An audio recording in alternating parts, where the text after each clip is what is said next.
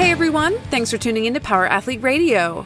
Megan Young found her way to Seattle by becoming a strength and conditioning coach with the Sounders, the city's formidable MLS team. As a longtime strength coach for the Chicago Red Stars and the Auburn Tigers, she is no stranger to athletic development. But what particular challenges does the sport of soccer present for a performance coach, and how are the men's and women's games different? To find out, listen now. Here it is, episode 582. Got a pocket full of change for that toll I'm smoking. Welcome to another episode of Power Athlete Radio. Thanks for tuning in. Mr. McQuilkin, good to see you. Well, I'm glad we took the show on the road. I can't believe it. I mean, we got out in terms Charles, you did it. Pat on the back. Well, it's so weird. He just has a bunch of iPhones set up. Don't give away our secrets. This is a giant production studio bunker that we whipped together. It's so weird. I can't believe you broke into this place. Don't. Can you imagine Chris like going around just yanking on doors, and all of a sudden he like jimmies his room key in and is like, holy shit, it worked. Don't ask how I found this. And even when I was texting Megan, I was like, we didn't exactly ask permission, so don't go asking a worker where this room is. Well, the funny part is when she walked in, when we were talking with Jim, at first I was like, oh God, I hope this isn't somebody that works at this hotel, like coming to boot us out. And then I was like, oh wait, that's our guest. Thank God. Yes. Well, welcome Megan Young, performance coach with Seattle Sounders. Yep. That's new, right? 4 months, yeah. 4 months. Yeah. Awesome. Thanks for having me, guys. Awesome. Yeah. Cool. So let's discuss that a little bit. Yeah. How did that come about? And more importantly, like give us some details. Yeah. So 4 months with Seattle now. In the MLS side, I've worked within what I call world's football for about 15 years now. Before that, I was working as a high performance director for a women's team in Chicago. Chicago's Red Stars, the pro team there. So it was opportunity meets making my family happy. So it's like one of those things where now I get to be a part of what I consider a great organization, and people within the world of sport in America especially consider a really good organization. So you put me there, and I put my fiance in her happy place in Seattle. So it was a no-brainer. No, she's smarter than me. She did her. Sounds like my wife. Yeah, she did. Good job. Yeah. She did her master's and doctorate work there. And so for her to get back there and feel like she's in her home, like that's everything, you know? And then also professionally for it to make sense for me. And the water is super important to me. So water and mountains, and it's green. So in Chicago in the winter, everything kind of dies. In the Pacific Northwest, it just gets wet, but still is green. So sure. I'm down. Yeah. Yeah. No, my mom's from Vancouver. Oh. And so like my whole family's from that part of the world. And so we spent a lot of time in Seattle. So I'm pretty familiar with it. It was kind of a little sad, like seeing all like the riots and everything on the news and being like, oh, I know where that is. Yeah. Oh man, they killed that place, but It looks like it's coming back. Yeah. I mean, I love where we live. I love Seattle as a city so far of what I've experienced, and I've barely scratched the surface. You know how it is. Yeah. If you're in pro sports, whether you're an athlete or a coach, doesn't matter. You're pretty busy. Yeah. It is funny because people think when you travel, like you have some like, oh, you get to go to these cities, and you don't get to go to these cities. You No. basically show up, you get on a plane, you go to the hotel, you go to practice, and you get back on. You're like, all hotels look the same. What city are we in? Yeah, the food's all about the same. It's always a Marriott. Yeah. You're like, oh boy, everything's a turkey dinner. Yeah, exactly. So what about like the change, like the athletes, and like more importantly, like your approach to working with them? Yeah. So prior to Chicago, I worked at Auburn University for almost 12 years. So in the collegiate side, worked a lot of different sports, so men's and women's both sides, football, basketball, kind of the whole gamut. And then going to the pro side, a difference there, right? Like when you work within the pro women's side in the U.S., you're working with some of the best footballers in the world. Mm-hmm. Some of the best footballers in the men's side are also in the U.S., but there's also a lot over in Europe and other places. Explain that one to me.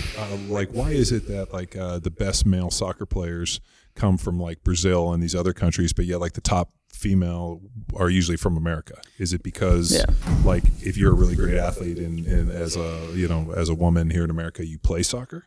whereas dudes that are really good athletes here in America don't necessarily play soccer? I think that, part of it, one, you're talking about the culture of Brazil and kind of what they did technically of having so much futsal and not necessarily just soccer. So the technical ability of some of those players, and then also how they built. Did I tell you my Brazil story? No, let's go. So I told you this, didn't I?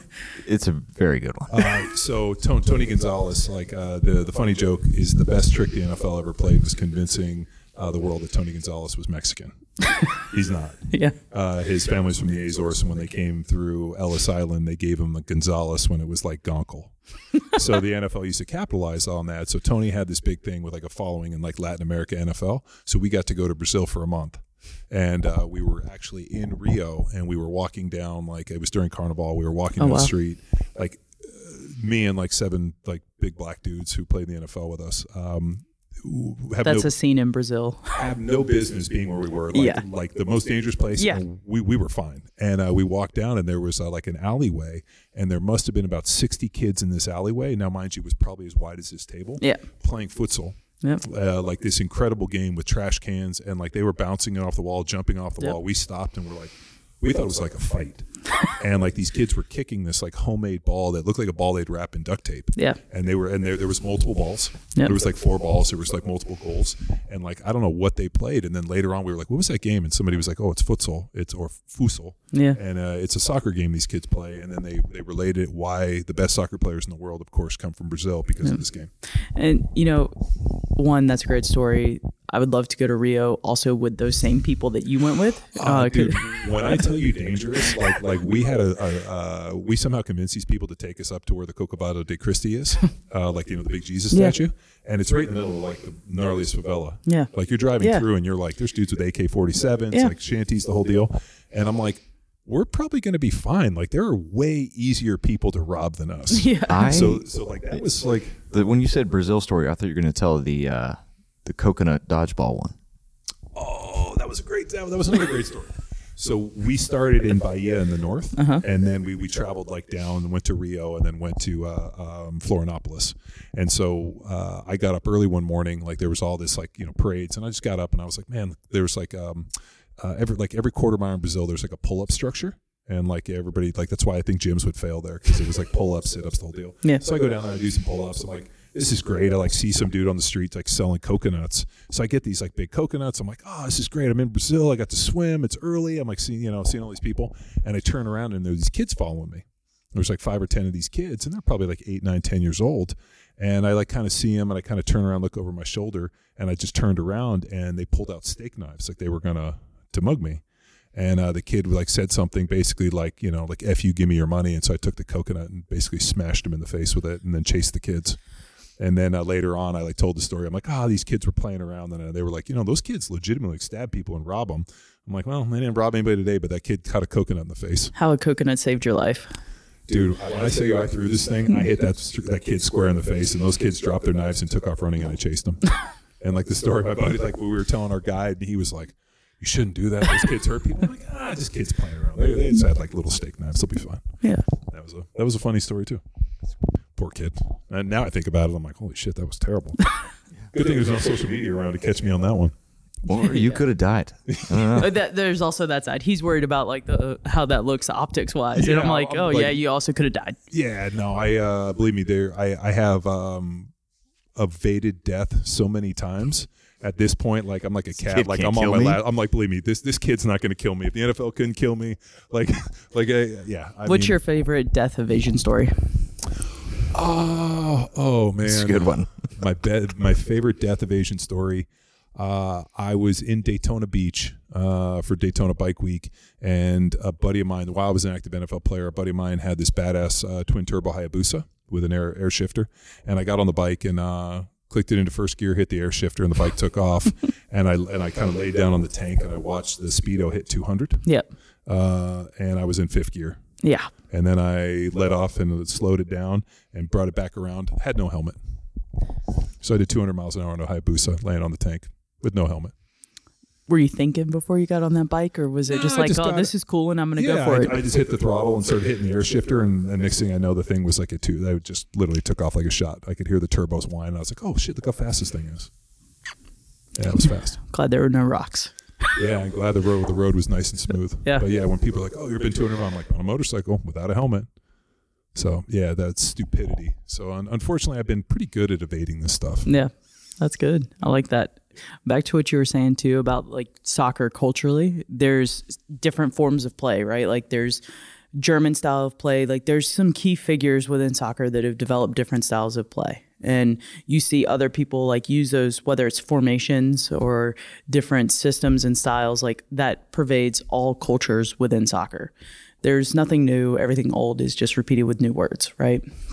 But different coaches and organizations will say like, this is the style we're going to play, or also we're going to get players and then fit the style to the players. So same in football. Are you going towards your athlete, or is your athlete fitting your system? So do you have a system and you draft your system, or are you basically building a system around the people you got? Exactly. And some of that obviously is longevity too. You know, in the NFL, it's win now and win forever. There's a little bit of like development and building and those kind of things that happen within football and soccer a little bit more, I would say, versus if you don't win, you're done pretty much. There's also the business model is completely different. The way you make a business out of soccer is the buying, selling, and trading of players. Power Athlete Nation, want to take 1 minute to remind you why Power Athlete is performance for the people. We love the garage gymmer. We love the athlete that is taking their performance into their own hands. We offer 8 different strength and conditioning programs reverse engineered from common goals like getting jacked, becoming more athletic, or introducing the barbell for the first time. To learn which program is best for you, head to powerathletehq.com/training. If you're an enthusiast, a parent, or professional coach, we also offer education. At academy.powerathletehq.com, learn the method to the madness, the Power Athlete methodology, and a hell of a lot more. Next up, shop.powerathletehq.com. Hoodies, tees, sweats, shorts, you name it, we got it, including posters. You put this up in your garage gym, you're staring at it underneath the bar, I guarantee that you're going to add 10% to your next rep max. And finally, you can check us out on YouTube. We're dropping movement demonstrations, going through our setup and execution of the finer movements found on all of our Power Athlete training programs, and cutting clips of this podcast that you're listening to right now. So if you want to share in this experience with your lifting buddies, go ahead, seek out Power Athlete on YouTube. And now, back to the premier podcast in strength and conditioning. Explain. Really? So if you have an academy and you develop age groups all the way up, yes, you're doing that to also then fill your first team roster, second team roster, and have ticket sales and fans and all those things and marketing and television, just like the NFL. But there's a whole other side of that market where you're developing players so that they're in a good position to be assets elsewhere.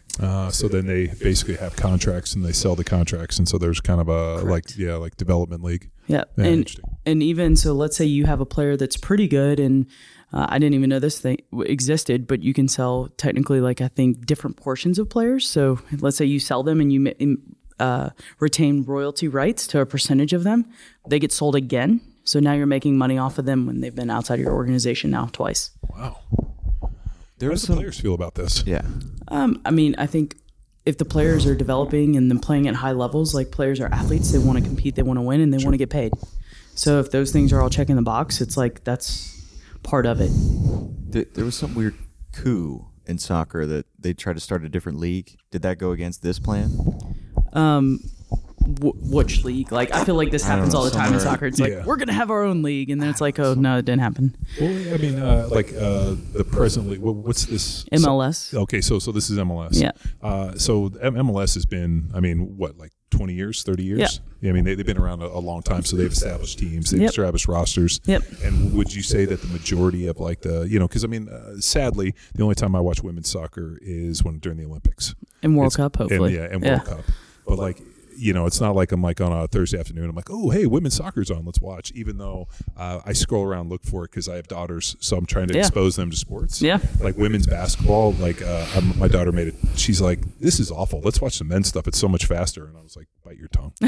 but like that type of But like women's soccer is exciting because I mean even more so because I think they're more technical than the men. I think it's it's two different games. It's hard to compare. It's kind of like in women's basketball, for the most part, is played below the rim. Men's basketball is played above the rim.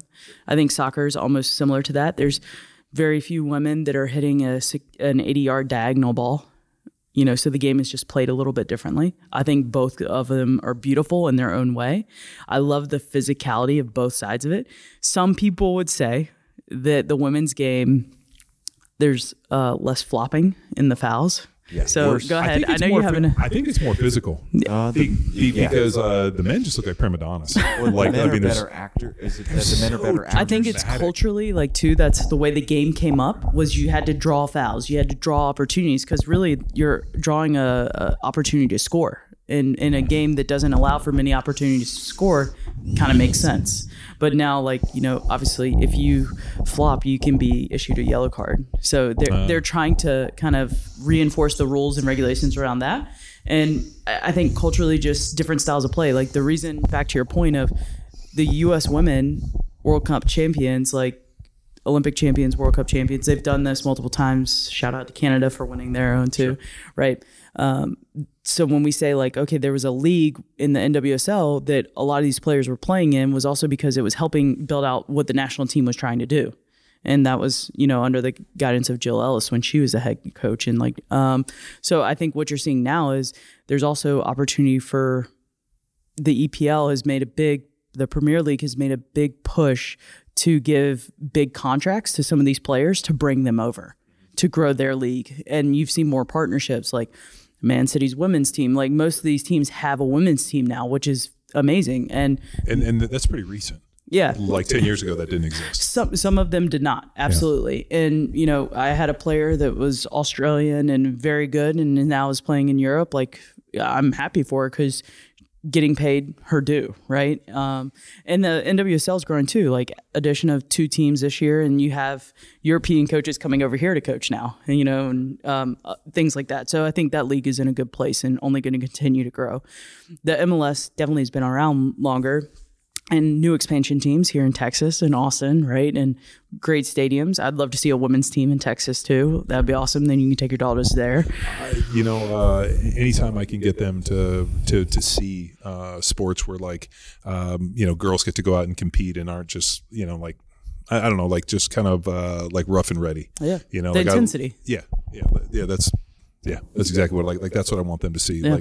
Like this isn't something universal to men or women. Yeah. This is athletes playing at the highest level and doing it well. Yeah. Incredible execution and great athletes moving through space and doing exciting things. I mean, that was, I think that's what we hope for in terms of role models. Absolutely. And one thing I appreciate about soccer is that there's so many different types of athletes. It's almost like track and field. Right? You have to have your long distance runners in track and field to do well and win team championships. You also have to have your midfielders that can maintain possession and play pretty soccer and run all day. But yeah, you need that forward that can sprint and beat everybody in behind. So it creates opportunity for different types of athletes to also succeed. So if you are super technical and that's your strong skill set, be that player. Mm-hmm. So and that bleeds into training too. So how does the like you were talking about a feeder system, like a farm team, and they bring people on and develop, where does that age? I mean, are most of the girls playing in college and then feeding into this, or is it even coming out of high school and not even going to college and just getting right into kind of like in Europe? I was amazed the amount of guys that for soccer and also rugby don't go to college. Yeah. They at 10, 12 years old they get put into these programs and they get into these feeders. And I remember getting reached out to by I want to say it was a soccer team in Spain, and their first team was 10 and 12-year-old kids, and then they had another that was 14 to 16, and they take these kids all the way, and they were introducing them to barbells at 18 years old, but not at this. And I was wait a minute, we don't do that in America.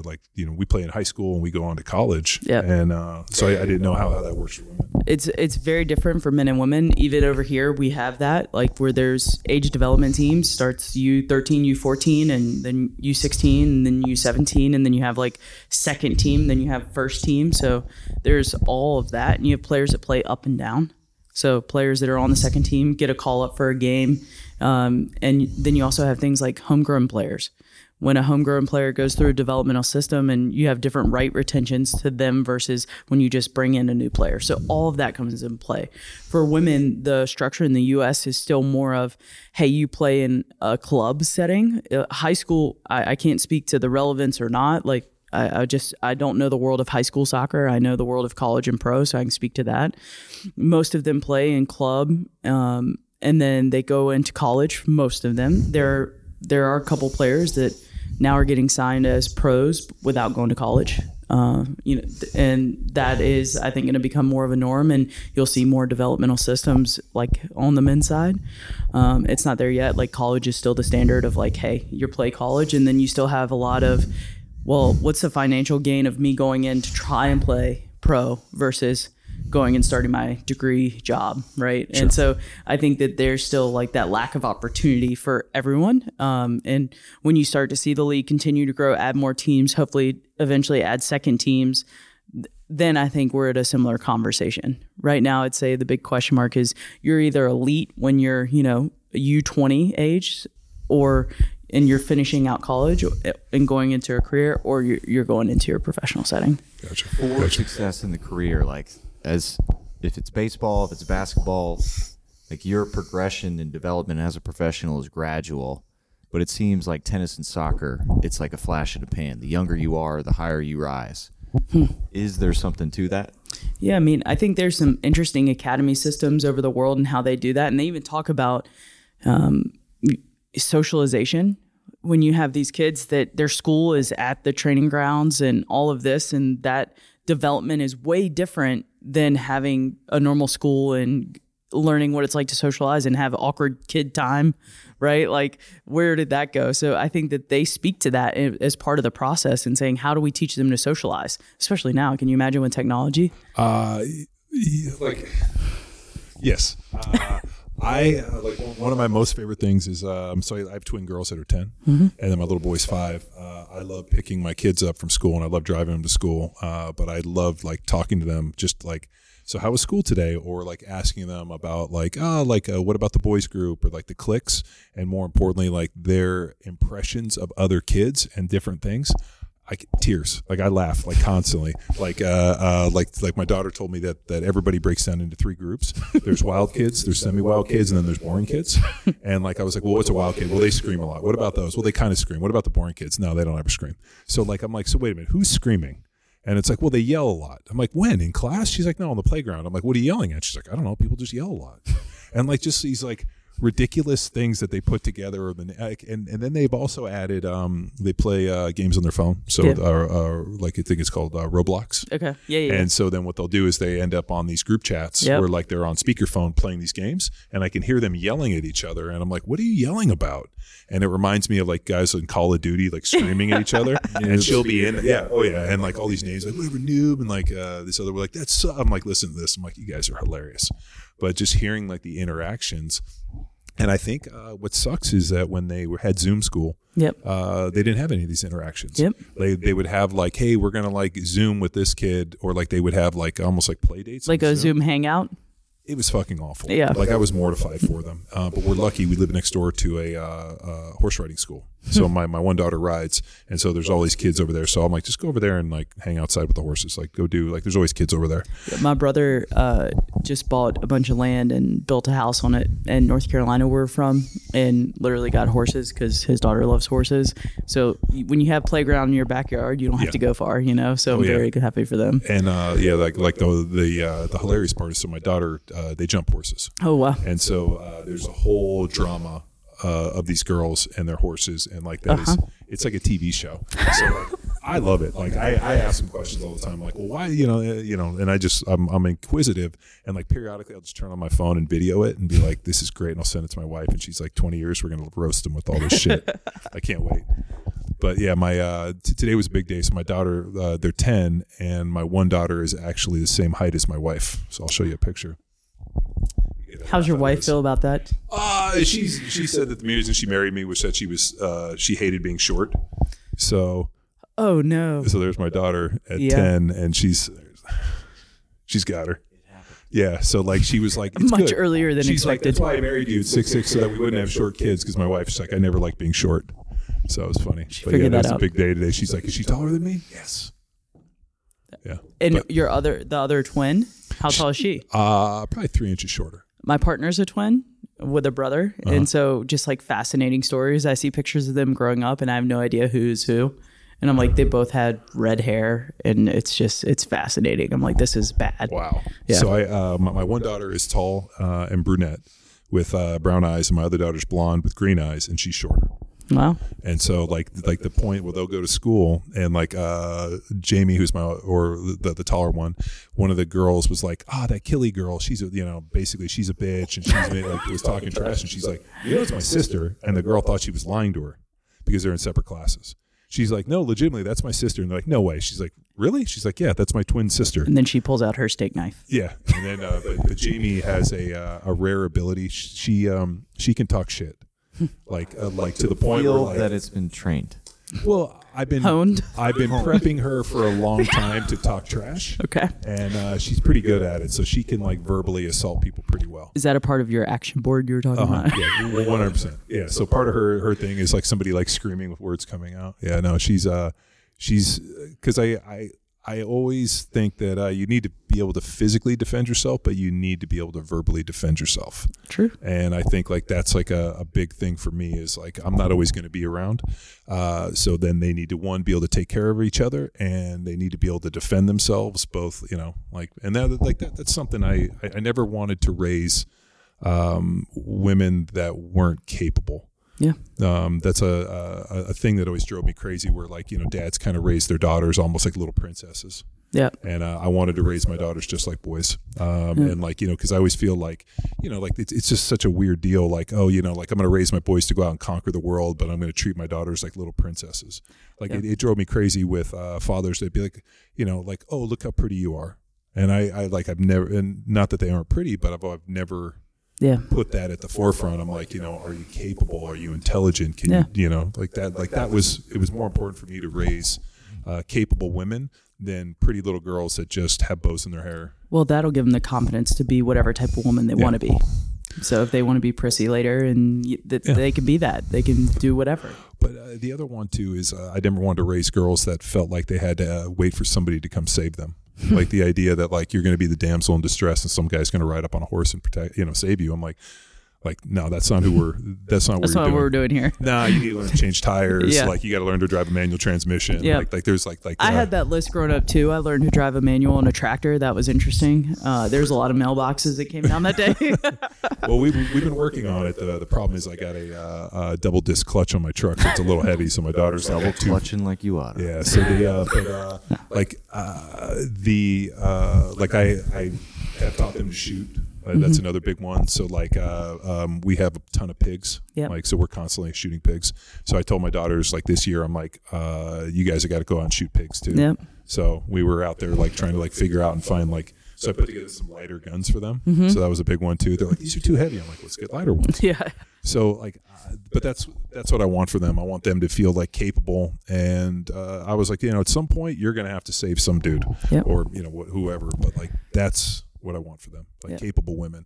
I just don't like how society kind of creates this damsel in distress. I'm like, it's bullshit. Yeah. All the Disney movies, like, Yeah. I mean, I was raised, I guess I was my own person from the day I came out. Like I had a grandmother that was like an anesthetician. I could have gotten facials. I thought that was normal. Like, oh, you get facials, you're 10 years old. Like that's an option upstairs in everybody's house. But I was like, yeah, no, I don't want that. Like, I just want to play outside and I want to get dirty. I want to go work on the farm. I wanted to do that kind of stuff. And the biggest fights I ever had with my mom growing up were around clothes, right? Like, oh, you need to get dressed up for this. I'm like, absolutely not. Like, and so I think it's just we fascinating. fight on that one too. Yeah. And it's like, why? My kids dress like hobos. Yeah. It's so much better. So I tell them, I'm like, I tell them all the time, I'm like, hey, so I accuse my one daughter of being colorblind. I'm like, nobody would have put those outfits together. And then she, like, we'll get in the car and she'll forget her socks or a sock or a shoe, and like, it's hilarious. I'm like, I would have never left school or would have never left the house without shoes. There's a good chance my daughters are leaving without shoes. Yeah. And then I'm like, Well, be a college athlete. You can wear sweatpants, flip flops, whatever the hell you want to class. Or a pro. Or a pro. You can even be even better. But like I think a lot of times, and I think you've seen this with athletes too, where because people are gifted athletes early, they're allowed to be incomplete people. And I think we saw this in football all the time. I mean, we still see it. We see guys in the NFL who are just incomplete people because they were so gifted athletically that people were just willing to do shit for them, or were able to make excuses for them, or didn't want to get in the way too, right? Like, I feel like that's part of it, is almost passivism. Like, I don't want to do anything that could change your opportunities, so that you just focus on this. Yeah, but like, I don't think sometimes it's that deceitful of like, oh, I'm just going to make an excuse so you can do whatever. I think sometimes it is good intention, but they don't have education to support it. But to me, that's just enabling. Like, True. Like, and I saw this entire my NFL career. I saw it in college where dudes were incomplete. Like somebody did not teach them the basic skills they need to be successful in life because they were such gifted athletes. Yeah. And I thought that was a cop out. I agree with parts of that, like accountability, trust, loyalty, like those things we talk about that should be non-negotiables. I feel like for people, the excuses and different things like that, absolutely. But those are the people that they can become pros, right? But eventually something's going to catch up. How long can you be a pro? Yeah.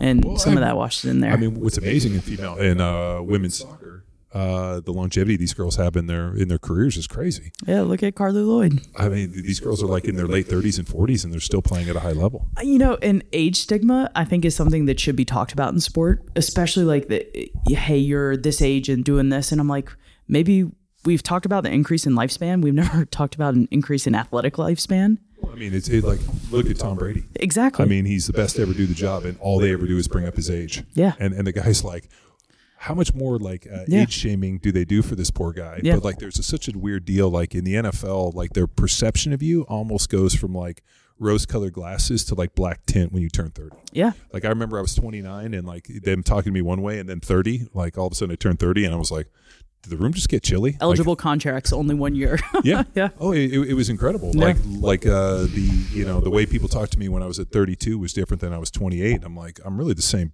person. Like, what's going on here? And how with science and all these other things we can do with assessment, there's so many great things we can do to study the body to not just identify besides biological age. It's like, why are we just sticking with that one? Football coaches, and more importantly, scouts and the people that make those decisions aren't the sharpest knives in the drawer.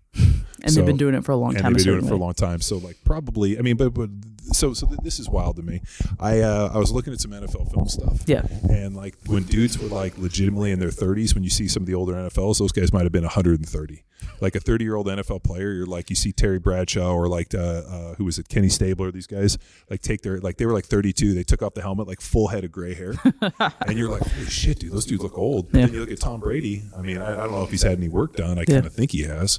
But he still looks, he looks healthy and young, and he moves pretty well. I mean, he's legitimately had 3 or 4 NFL or Hall of Fame careers. Yeah. So like, why is it that age is such an issue for him? Yeah.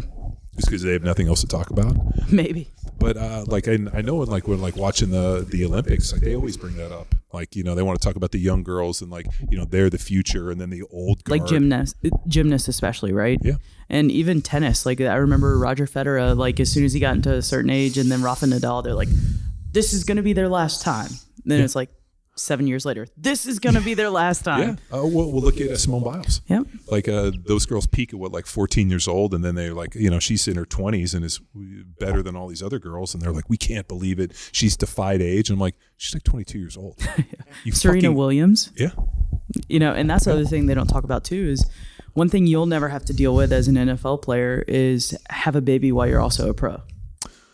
I've had this happen 3 times, and expected, unexpected, whatever, doesn't matter. But it's like, that's a whole journey and process. And that's something that's like a stigma as well. But I've had players come back, and I mean, the way they play afterwards, it's, some of them are better. Why? I mean, any athlete that goes through an injury, what do they get a ton of that pro careers don't afford? Training and rest. Yeah. Oh, you gotta let your body actually heal after having a baby, you know? So, I think that's an interesting thing, like the ageism, and then also just like having children. Like, why is that not something we accept more? Man, I don't know. Like there's so many stigmas attached to female sports, but also to male sports. Yeah. I think that the people that are making the decisions have this optics that, like, I mean, I still hear, you know, announcers and different people say shit where I'm like, I can't believe the person just said that. I understand. I muted a lot like, of times. Like I'm sure, and you're like, I can't believe that shit. Just like, Yeah. like it's You've seen the Pitch Perfect movies? Of course. Okay. Like, the male announcer dude who he Yes. just says like a ton of like Yes. Inappropriate things shit. all the time. All the time. It's like, and like it's to the point like my daughters love those movies. Yeah. So of course I've watched them all and I think they're hysterical. You actually because- watch them before Don't them. I have daughters, and I've watched them. you watch There you them, go. But the dude was like, wow, that was really sexist. And he'll be like, yeah, like that's where I Yep. hear like announcers, especially on the female sports station shit. I'm like, God damn, I can't believe they just said that. Yeah. And I just think maybe it's a cultural thing. I mean, Yeah. maybe it's just like I don't know. I'm not a huge fan of the way the media is covering sports these Well, and days. Anyway. sometimes too, right? Like announcers that work a men's sport, they'll cover a women's sport, but it doesn't go vice versa. Like I think Doris Burke just covered an NBA game, and that was like the first ever on live TV or whatever. And I'm like, it's easy to be given a women's sport. It's hard to earn a men's sport. Well, the NFL realized that their greatest, the place they were failing the most was in converting women over into football fans. Mm-hmm. So all like the women's sideline announcers and that whole thing was not like these women have availed themselves. Yeah. That was 100% an optics change to try to pull more women in because they came in with this huge demographics. I was sitting in a meeting where they were like they circled. They're like this huge demographic. Like I think they said women purchase like 80% of everything. Yeah. Like even like men's clothes. Consumerism. Like, Yes. Yeah. So Where do you they, get your clothes? Your wife gets them. Yeah. Yeah. The optics for that was like pretty apparent in the NFL, and they even said like we're changing this whole thing. Like I was sitting in a meeting for the NFLPA, and they're like Susan P. Komen Foundation, which are good charities. Yep. But like they didn't do it for benevolent reasons. Right. They did it because they were trying to attract more female, Right. list or Opportunity. like more female fans to purchase more shit. Yep. And like it's the reason they have Michelle Tafoya and all this other stuff. Not because they're incredibly gifted or they have something to say. It's because they found demographic groups that women identify with other women. If it's a whole bunch of dudes, they're not going to identify with it. Yeah. And I mean, you see that in coaching too, right? Like it's not just on the sidelines, or it's how many females were athletic trainers when you were in the NFL? Man, maybe we had more in college. So at Berkeley, we had probably At Berkeley. Yeah, at Berkeley. Yeah, okay. That's why I prefaced it. Small conservative school in Northern California. Yeah. I always refer to Berkeley as that small conservative school in Northern California. You might have heard of it, But in the NFL, I can't think. I mean, we didn't have a female strength coach. We didn't have a woman. I mean, we obviously had some lady docs, but we didn't have any women trainers. So I asked a couple of my guys when I arrived, I was like, have you ever had a female coach? He's like, most of the answers I got were, I've had a PT or like an athletic trainer. I'm like, that's great. And you see that, like that growth in the dietitian space and the sports med space, but it's still like lingering. There's a few, but it's like, man, what's the hesitancy there? And something I said when I was talking to different ownership groups and different conversations over my career was, it's interesting that a lot of players, a good majority of men's players, are raised by who? A single mom. And their most important relationships culturally, if they're Latin, is their family and their mothers and their grandmothers. And yet, when we bring a female into the space, they're treated completely different. I'm treated with more respect for being a female, not because I'm a woman in the space, but because when they see me, I am a female. Does that make sense? And it's like, wow. And now the coaching and the relationship is completely different. So to something I heard you say earlier, it's, how do you make someone mentally tough? To me, that's through consistency. Like it's not through verbiage, it's not through tone, it's not through those things. It's how do you draw consistent effort out of someone and then repeat that process in perpetuity. And I think when you bring in different people that are raised different ways and from different socioeconomic statuses, it's really easy to start drawing connection when you look like someone that's already been important to them. Makes sense. Yeah. When I went from Philadelphia to Kansas City, I moved back to California, and I ended up training at Athletes Performance. Oh yeah. And Abby Wambach was one of our training partners. Yeah. So She's all right. Yeah, she's all right. So it was really the first, because I didn't grow up with sisters. Yep. You know, so pretty much like my mom was the only girl we knew growing up, right? Yeah. Like we didn't have any female cousins. Yeah. Like it was all boys. And then I went to college and obviously played football and all. Like I had never worked in a situation or even had a female training partner. Yeah. Until I went to Athletes Performance and Yeah. Abby trained with us. And I don't give this title easily. Fucking savage. Yeah. Like a completely different type of athlete. Yep. To the point where like she would like sense weakness on us and fucking go harder. Yep. And like she was an incredible training partner. And to the point where like it wasn't like any point where you're like, you gonna let this girl beat you. I'm like, you know, I like it was interesting removal where like it wasn't necessarily sex related in Yep. terms of like she was like ran like and she trained with us. Yep. Like, she did all of our football sprints, she did all of our agilities, did everything. I mean, trained in all of our groups. Like if we were, I mean, like I remember we had Verstegen had these 3 Versa climbers that were all kind of bolted together, and we used to have to do like it was 100-step races. Yep. And like we would go until people just quit, and dude, that girl had no quit in her. Yep. To the point where I was like, holy shit, dude, this girl's gonna fucking kill me. I gotta try to go. And she was I was always so impressed with her as an athlete, and I've always told people, I'm like, that's still to this day one of the hardest working person I've ever been around. Yeah. You And know, she's okay. Yeah, she's decent, you know.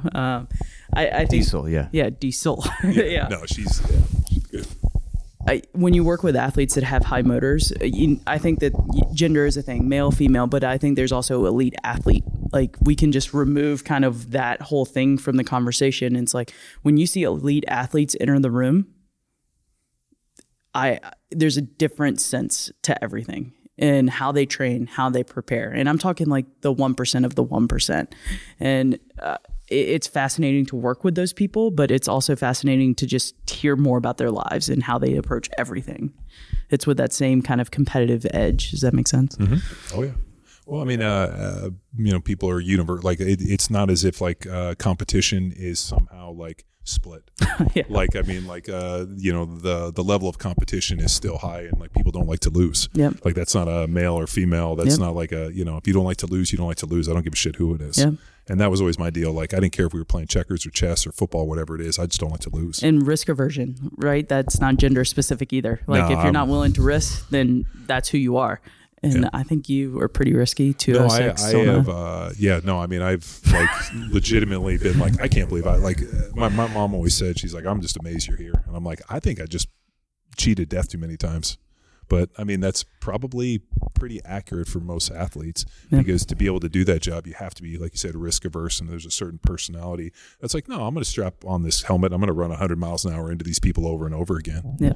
So, but, you know, I think the one thing that I think we're seeing now is that we're training athletes like athletes and not necessarily dividing them and kind of putting them based upon, you know, sex and gender and all these other things. Yeah, and also I think we're training athletes as people and like humans. It's not just, oh, you play this sport and that's what you do. Yeah, that's a huge driving factor, but there's so many other factors that go into how you are coming into the gym that day and what's actually the priority, right? And understanding all those things changes training. Like I'm not saying that you're not going to train, but we can definitely pivot on what we were going to be doing based on some of these other things that may be happening. Have you seen, you know, like the physiology? Is there a different physiology for training? You know, like we've experienced it where like, you know, we found that like women could handle a higher percentage of their 1RM for more reps. Like that. Yeah. Like we found some really interesting stuff where we were doing like Hatfield's muscle fiber test, where we were asking people to squat a 1RM Yep. and then taking off 20% and asking them to do max reps. And if they go 5 to 7, and you know, and this whole deal. We had a girl who was a pretty high level triple jumper at San Luis Obispo. She squatted like I think a legit like 315 and a body weight of like 135. So Yep. she was strong, had trained, big background. We strip off 80%. And she did like 30 reps. Yeah, I think there is something to that, especially when you talk about power athletes. So if you're talking a jumper or a thrower, like, yeah, there's something different there. As a former thrower, it's funny. We were sitting around earlier talking stories about Jude Logan, who passed away recently. Yeah, rest in peace. Yeah, and the number of coaches he's influenced, because I don't know if you know this fun fact, but if you were a thrower and you're also a coach, we probably all know each other. Like there's... Oh, no. So the joke that we have is that all the throwers we know as parents were all friends. Yeah. and they didn't let them sign the permission slip. Correct. So that's always the joke. It's like, you guys could all play. Oh, your mom didn't sign the permission slip, and they're all friends. We can't be friends until now. Yeah. We just found each other. Yeah. And it's fascinating because we were talking about some of that training volume. And one thing I remember from throwing, and I've met a lot of really cool, much better than me throwers along the way, is how much we can handle high level percentages and have our best competitions. So the intensity, but also the volume side of it. We could do volume, and I feel great going into a comp. Whereas I think there's a big difference in it may be more muscle fiber typing and even neural sympathetic, parasympathetic drive of an athlete, and we just didn't know what to call it back then. We're like, oh yeah, you're just powerful, or you're just strong. Like that's probably the way we classified things back then. But now it'd be much more interesting to dive into like some of the HRV and things like that around training. What was Adam? Nelson? Yeah. Well, yeah, no, I know you know what I'm talking about, Adam Nelson, but you remember it was like 585 for like a set of like 25, or he did. Yeah, a fantastic story. God, Two more. Yeah. Yeah, for our listeners on YouTube, Adam, just search Adam Nelson, power athlete. He breaks it down. Amazing storyteller, amazing athlete, gold medalist. Yeah. But yeah, he squats like something crazy, like 600 pounds for like, 20 plus reps, and like, failed it, or like at 18, they're like, two more, just keep stacking them on. And he told me the story, and I told him, like, hey man, like the one thing I'm bummed at is there was no social media, because if I had seen you do that, I would have flown out and come and trained with you. Like same with Derek Woodsky. Yeah. If I had known that those guys were out there doing that, because we were training in our own personal groups, and we were in our bubble, thought we were killing it. And if I had known that somebody else out there that I thought was training harder than us, I would have either flown them out, or we would have gone and seen them. 1,000%. And, that's one thing I always tell them. Like, I'm so bummed that one, we weren't friends, and two, there wasn't social media, because if I'd known you motherfuckers were out there, I would have shown up and knocked on your door. And the other side of it is, I don't, given your throwing distances of whatever they were back in the day, you were never a bad thrower. You were just throwing in the wrong decade. I like that one. Yeah. That's a good one. Like 20 years ago, you would have got the gold medal. Today, not so Correct. much. Like Krauser and those guys that are just PR and PR and PR, and every time they throw, it's over a certain distance. You're just like, yeah, I was in the wrong decade. Like Michelle Carter, Laura Garrity, like those throwers. I'm like, my first college meet was against an Olympian. Like here we are. Like that's the timeline, And I know Derek Woodsky told me Joe Logan stories, and just seemed like a pretty legendary dude. And so I didn't know him when I was a thrower. We actually got to know each other because I had the same type of leukemia as him. So I got diagnosed in 2015, and he was diagnosed a couple of years later. And then I was given an opportunity to go speak at Summer Strong in 19. And one of the things I knew I wanted to do, because he was battling right then, and something that I always share is you should share your scars, because then you afford people of the same to be able to feel like they can share about theirs. And a lot of our scars we can't see, right? Like you're talking about brain stuff and leukemia. Like we don't know necessarily what's happening in our body. We don't know why we get it, but it happens. And when you come out on the other side of it, you better believe you're going to connect with other people and help them through that as well. So he was going through it, and his whole thing was like giver. And it's funny because it's like that is him to a T. All he did was care about other people and being able to pour into those other people. So when I spoke at Summer Strong, instead of having like a moment of silence for people to reflect upon him, I was like, we should have a moment of strength. And we did just like a stand up and like audible clap in the space, because I'm a big believer, kind of like your action board of the energy we put out into the world is what we're going to get back from it. And, I'm very sad to know that he's not with us, but the number of people he's impacted that now are reconnecting, like how many stories have you had with Derek recently? I think that that's pretty special to speak to someone's legacy. Yeah. So, I wish his family all the best too. I mean, they always talk about like the mark of a man is not, what he did, but more importantly, how he influences others. Yeah. And the analogy I think about constantly is like how big of a rock can you throw in a comp pool? You think about like a little pebble and you see little kind of this, you put a big splash, and all of a sudden that echoes for eternity. Yeah. And, I think the greatest compliment you can pay somebody is they were a big rock and they put out a big splash. And to have that many people come forward with moments, just goes to show that how impactful. But what's cool is how all of these high level throwers that we've been fortunate enough to connect through Sorinex. Like I didn't know these guys. Like I didn't know Sorinex. I met Bert we actually, in the elevator, when I got invited to compete in the CrossFit Games. So I was getting ready to go play for the Patriots, and they invited me to compete in the CrossFit Games, and I was like, sure, I'll show up and win this thing. like 312 pounds. You know, I didn't know what it was. I'd never done CrossFit. But like if somebody's You didn't know they ran. Well, I didn't know they ran far. I was real good at sprinting. I wasn't good at running distance, but they like hit me up and was like, hey, and I was like, sure, I will. What do you mean? I'll fucking show up and win this thing. Yeah. Like, which is my delusional mentality. Like if somebody's competing, I'm going to win. And Okay, Abby Wambach. yeah, seriously. Like I remember at one point being like, I think I'm going to punch her just to see what happens and see if I could just knock her out. Yeah. And I'm pretty sure if I had punched her, she would have fucking fought me. 1,000%. Yeah.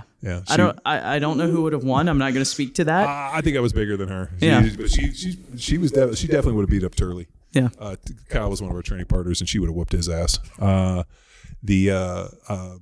yeah, like the Meeting throwers. Oh yeah. So I meet Bert in the elevator going up out in Aromas. We're like walking up in the elevator, and I can see this dude rubbernecking me. And it wasn't until like years later when I met Bert, I think we taught a seminar or we got connected. I forgot how it was. CSCCA 2016, and then podcast. Yeah. Eventually. And then he tells me, he's like, hey, I rode up in the elevator with you. And I was like, I fucking remember that, dude, rubbernecking me. He's like, yeah, I thought I was feeling pretty good. I was feeling pretty big at like 250. And all of a sudden you step on it like legitimately. He's like, what'd you weigh? I'm like, I was 317 or 315 or something. And he's like, holy shit. Like it was like. And You two were the only dudes over 6 feet. and the only people over 200 pounds. So they showed up, and the next biggest guy was like 175, and I was like 308 or something, and I was like, oh fuck, they're gonna kill me. And I'm like chasing these little dudes through the mountains. And I'm like, fuck, this didn't end. But I finished like I think it's 70 out of 200 people, which I have to go to the record book. For that one. it was Fact check. somewhere. I believe me, I was in the top 100. I know that 'cause I made it to the end. Other people quit. I didn't quit. But it's cool to hear these guys all connected because of him and Judd Logan and that, and that's man. I mean, it's a great compliment.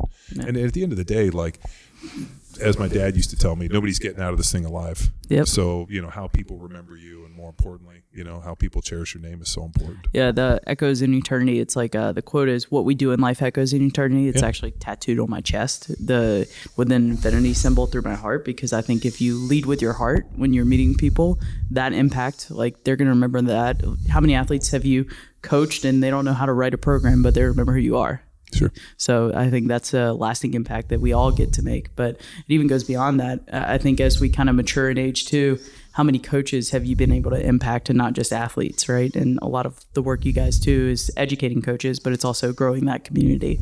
Megan, you dropped in on 2019 Symposium, and that was probably our best run and most impactful moment. It was by far the most stressful symposium we'd ever had. Exactly. But it was However- it was good. It was excellent. Yeah. Why was it so stressful?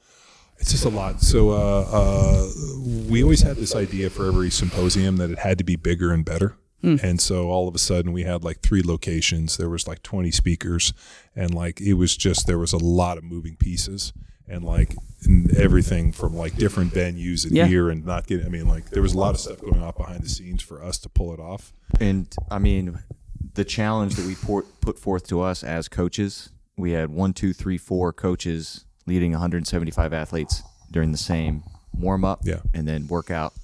I'm going to highlight some of that at the NSCA talk tomorrow. But it was. And you didn't hire an event staff to help run it. No, we did. No, we did hire an event planner who kind of sold us on a bag of goods that they were going to be able to do a lot more than they did, and we ended up like in typical status, like the ball got dropped and we had to like pick it up and run with it. Yeah. And then and then the fact that we had all those Talk to Me Johnnies, where like pretty much it's like we're just going to put you on stage, and I had to interview all those people for 2 years in a row. 500 podcasts, John. Yeah. That's how many it takes. There was just a lot, and then my favorite piece is like we're out there and like we decided to have a pancake breakfast, and next thing you know, like, hey, you got to cook pancakes. So I'm out there literally before the talk, like making people pancakes. So like me and Chef Lewis are out there cooking pancakes, and I'm like, so like not only did I go and interview people, we're running all this stuff, I'm out here cooking pancakes too. It was just. Which I do. I love making pancakes, so that was actually the highlight. But so the next one's bigger and better then. Well, we decided what was wild is like we were like, how do we make this thing bigger? Yep. And then COVID hit, and we were like, oh, thank God, we don't have to do it. Yeah. And then within this year, we just did the collective, which was neat. We just made it more of like about our coaches, our Block 1 coaches, and Cool. brought them in instead of like highlighting outside people. Yep. But we did have Derek come, which was cool. Yeah, and we tapped into people that are doing amazing things Yep. that connected through our network, Yep. and then put them on stage and help them craft presentation.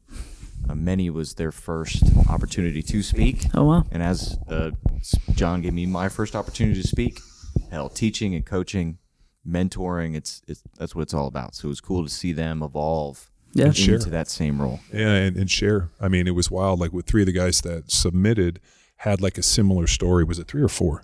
3. Yeah, three of the guys had like kind of a similar addiction coming out the other side, and like now here how they're helping it. And these guys all came up and gave their stories that were all kind of similar. And then we kind of put them on a panel and allowed them, and it was really neat to see them like that growth of like, hey, this is who I was. And like I think a lot of times with those kind of like early maybe like trials and tribulations, or maybe those negativity, like, Yeah. you know, people tend to hide from it. Like these dudes owned it. Like I was a piece of shit. I was doing this, and like this is what it taught me. This is where I hit, and this is where I've transformed. And like every one of them owned it, which I was like, fuck. Well, I mean, yeah, if you avoid your weaknesses, you're never going to get anywhere, right? God, sometimes like It's hard. It's yeah. No, like I sat there listening to it and being like, fuck, man, like I think with some things like you know, like maybe things you know deep down, it's hard to like share those things and like Sure. kind of put them out there, and like those guys did it, and I was so proud of them. Yeah, and I mean, I think that's part of like the whole culture of what's happening of sharing depression within pro sports, and the conversation around PTSD, with it, whether it's military or otherwise. Like that conversation has changed a lot. But to your point, when people share those experiences, you know, there's 3 other people in the room that then felt validated for what they were doing and stayed the course because of it. And I'm like, that's what it's all about. To your point of, at the end of the day, like I love the book, The Subtle Art of Not Giving a Fuck. Like there's nothing you can go through that someone hasn't been through. Yeah. You just haven't met them yet. Yeah.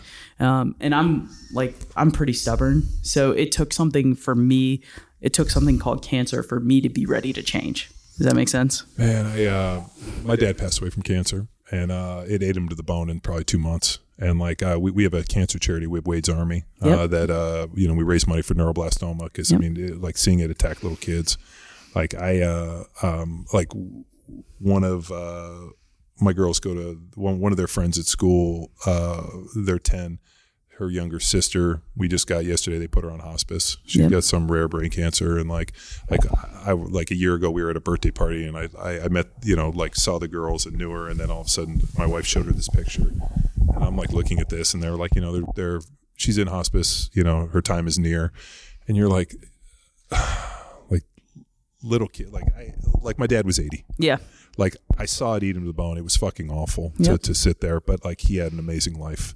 Like seeing little kids at 18 months in this, like I can't make sense of it. No. And it's fucking awful, and it steals our loved ones from us. Yep. And so like when I hear, you know, things like diet, exercise, training, or anything we can do, and I'm like, you know, anything that we can do, I like, yeah, I like, you know, I think as humans we try to like make some sense of it, and then you realize like, nah, there's no sense for this shit. Yeah. Like we're here, you know, and nobody gets to decide how long we get to be here, and all this stuff is fucking awful. And you can train and you can do all that other stuff, and you still get something that you don't see coming. But the whole point of training isn't the training. It's so you're prepared when something happens. And I 100% believe I was in the best shape of my life 2014. And I was like, had I not done that, I don't know that I'd be here. So the whole fact of like choosing struggle is still something like I seek out, whether it's something as simple as getting in Lake Washington right now because it's freezing, or, you know, training hard. That intensity factor of struggle is something that I seek because it's like you never know what's coming, and it's good to know you can do it. Yeah, I mean, if you've never done the work and you're in the heavyweight fight of your life, Yeah. you know, have you done what's required of you for it? No, man, it's crazy. Yeah, like I said, I didn't know Judd Logan. I just know him, you know, secondhand from what Bert.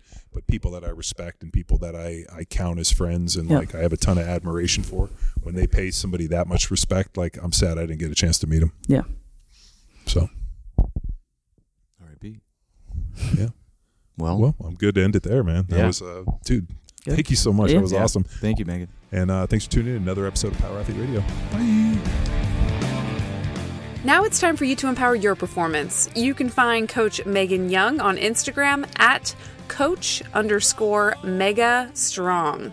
Until next time, bye! Drive on, driver.